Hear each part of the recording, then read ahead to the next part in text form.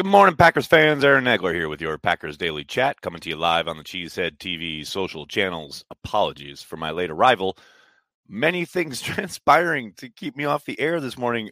First, yes, I was late because I had a late night last night, still feeling the effects, as it were. And so I thought, push it to 10:30. But now I can't find, to save my life, the cord for my light is gone.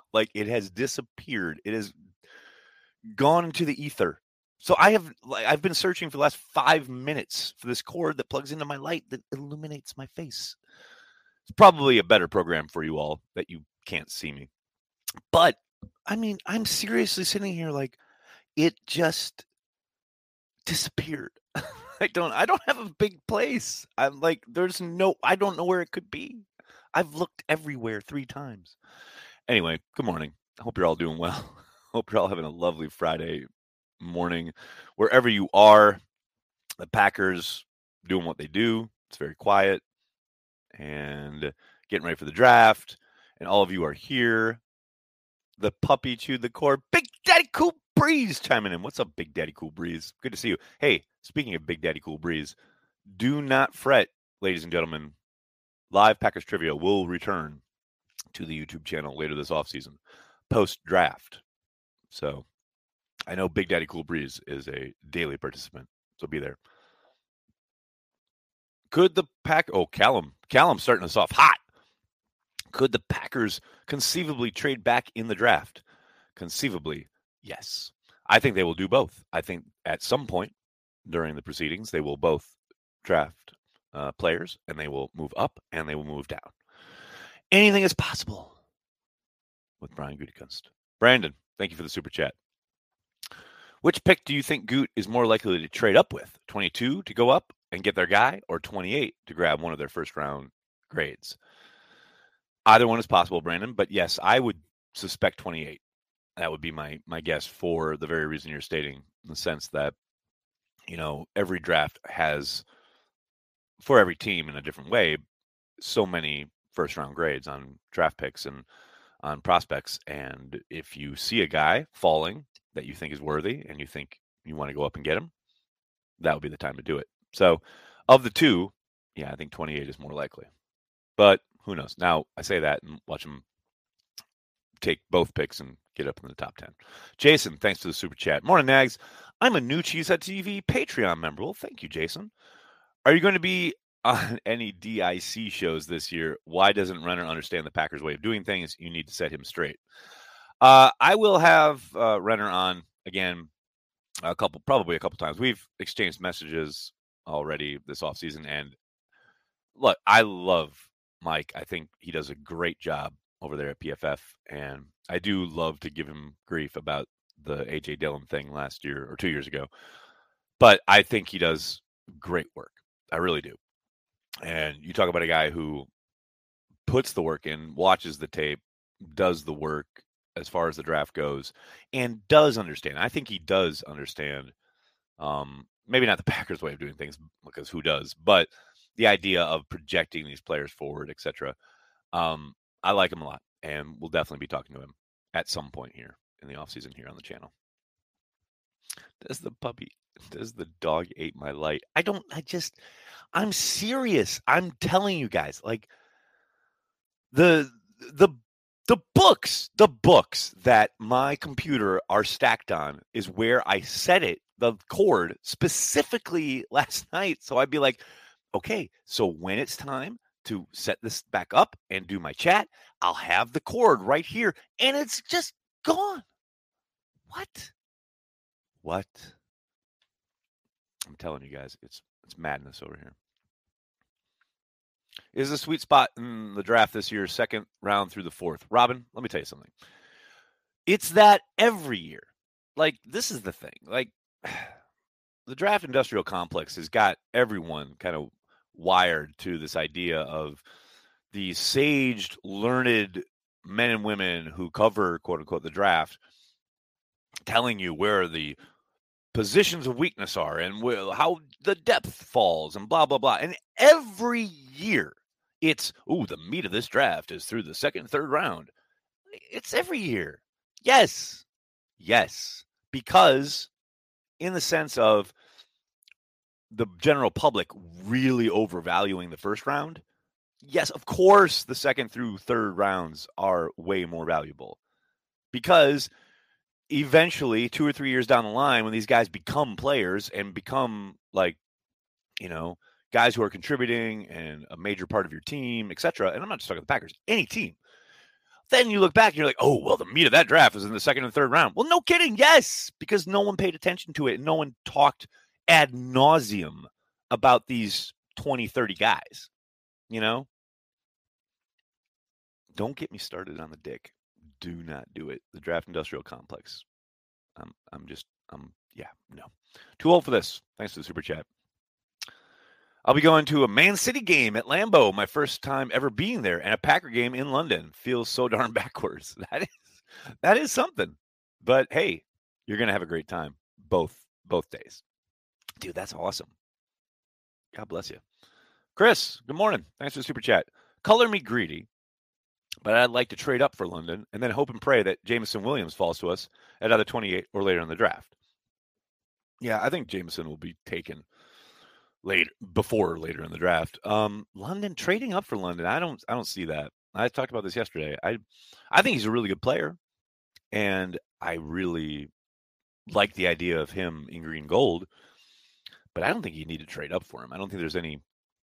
I just don't see the athletic traits or explosiveness or what have you that would warrant having to give up draft capital to go get the guy. I mean, that's just me. But who knows? I mean, they went and got Amari Rodgers last year, so anything's possible. Big Daddy Cool Breeze, what's up, man? Almost 200 watching and only 43 likes. Smash that like button, people. Big Daddy Cool Breeze. You know what it is, Big Daddy Cool Breeze? It's the light. It's the lack of light. And this is why I need to find this cord.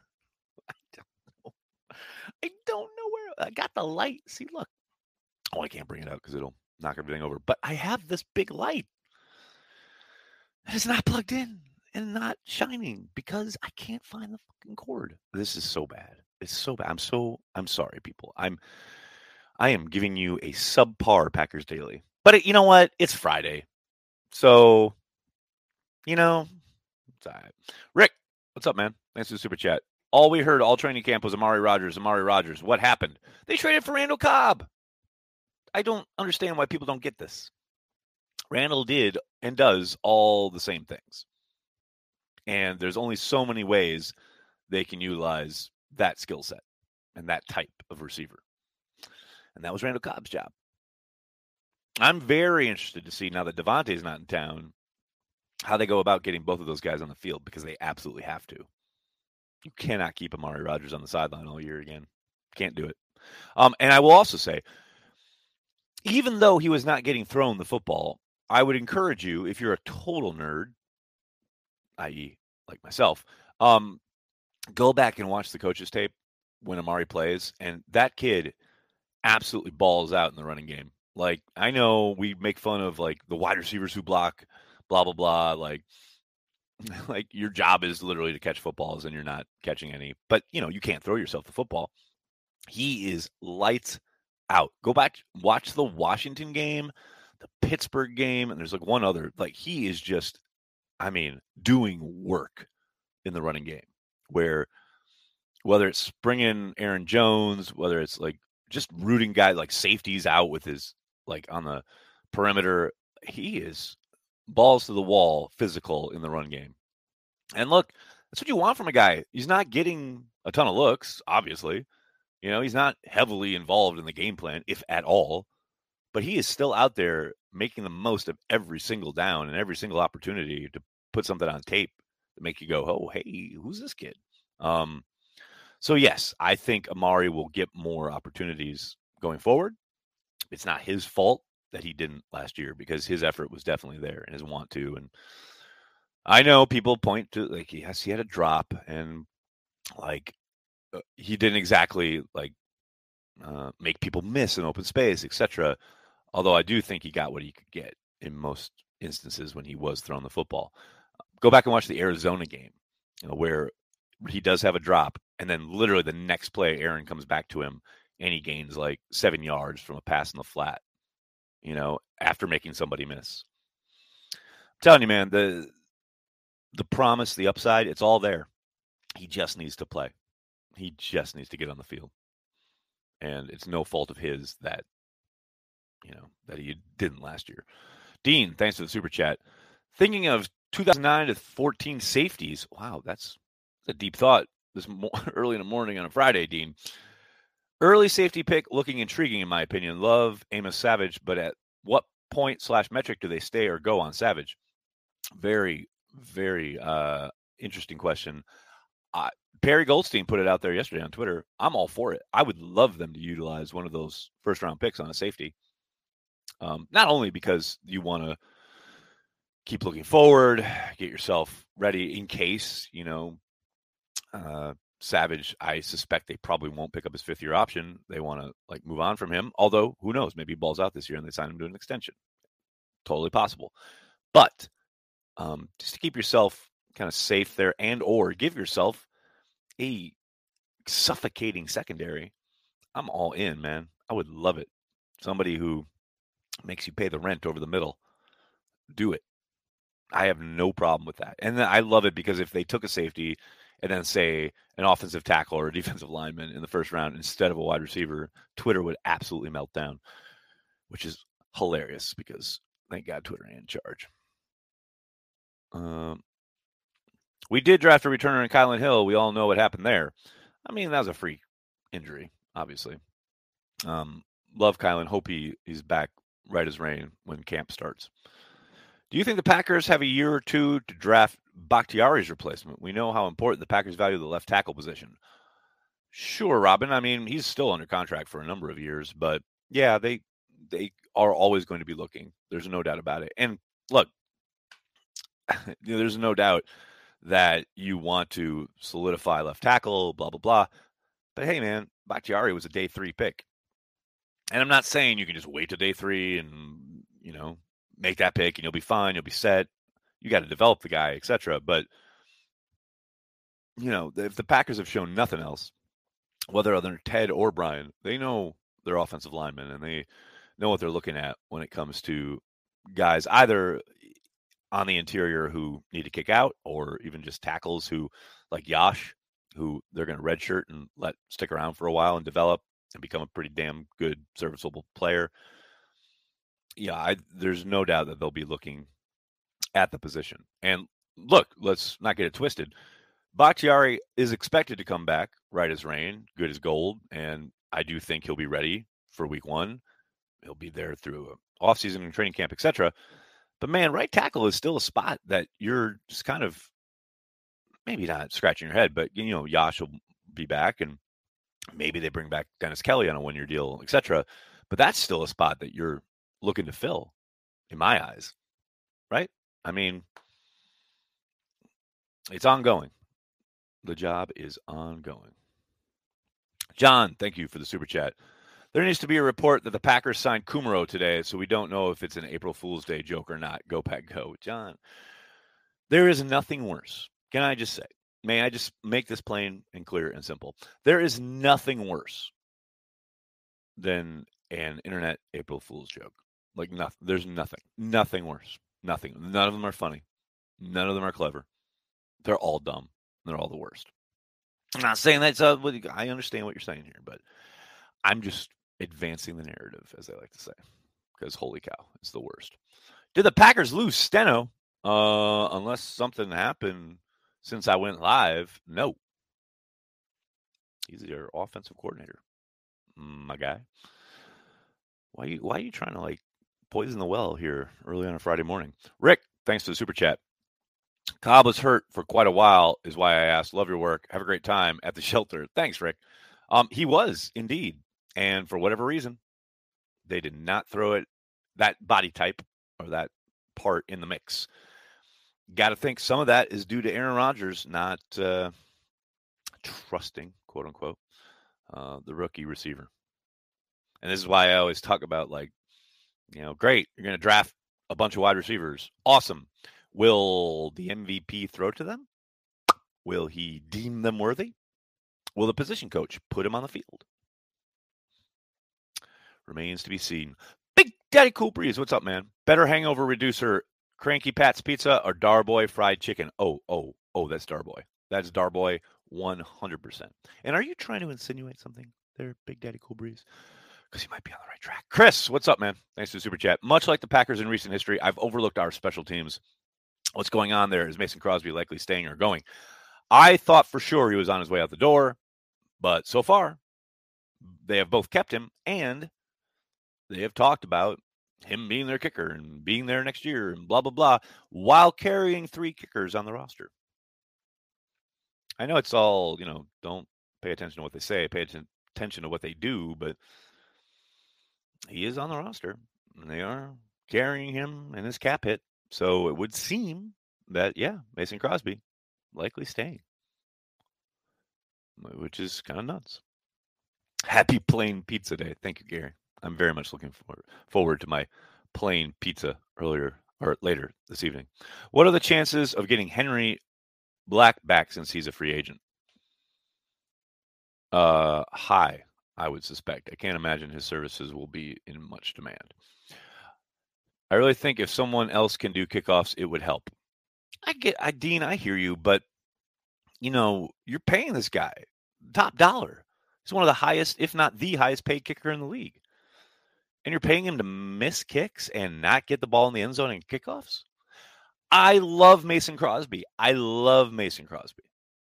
sound like Matt Mamba right now. I love Mason Crosby.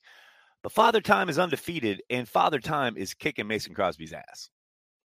And they're paying him a lot of money to watch him lose that bout. I don't know, man. I don't know. Marshall, thank you for the super chat. Saw a few insane takes that the Packers are considering switching Aaron Jones to slot wide receiver. I thought it was crazy because of the presence of Cobb and Amari. Do you think that's a possibility? I mean, straight up, no, of course not. He's a running back, and he will remain so. But do they utilize him from the slot? Do they utilize him out wide? Do they utilize him as a receiver? I think 1,000%. I think there's no doubt. Zero question. You've got to,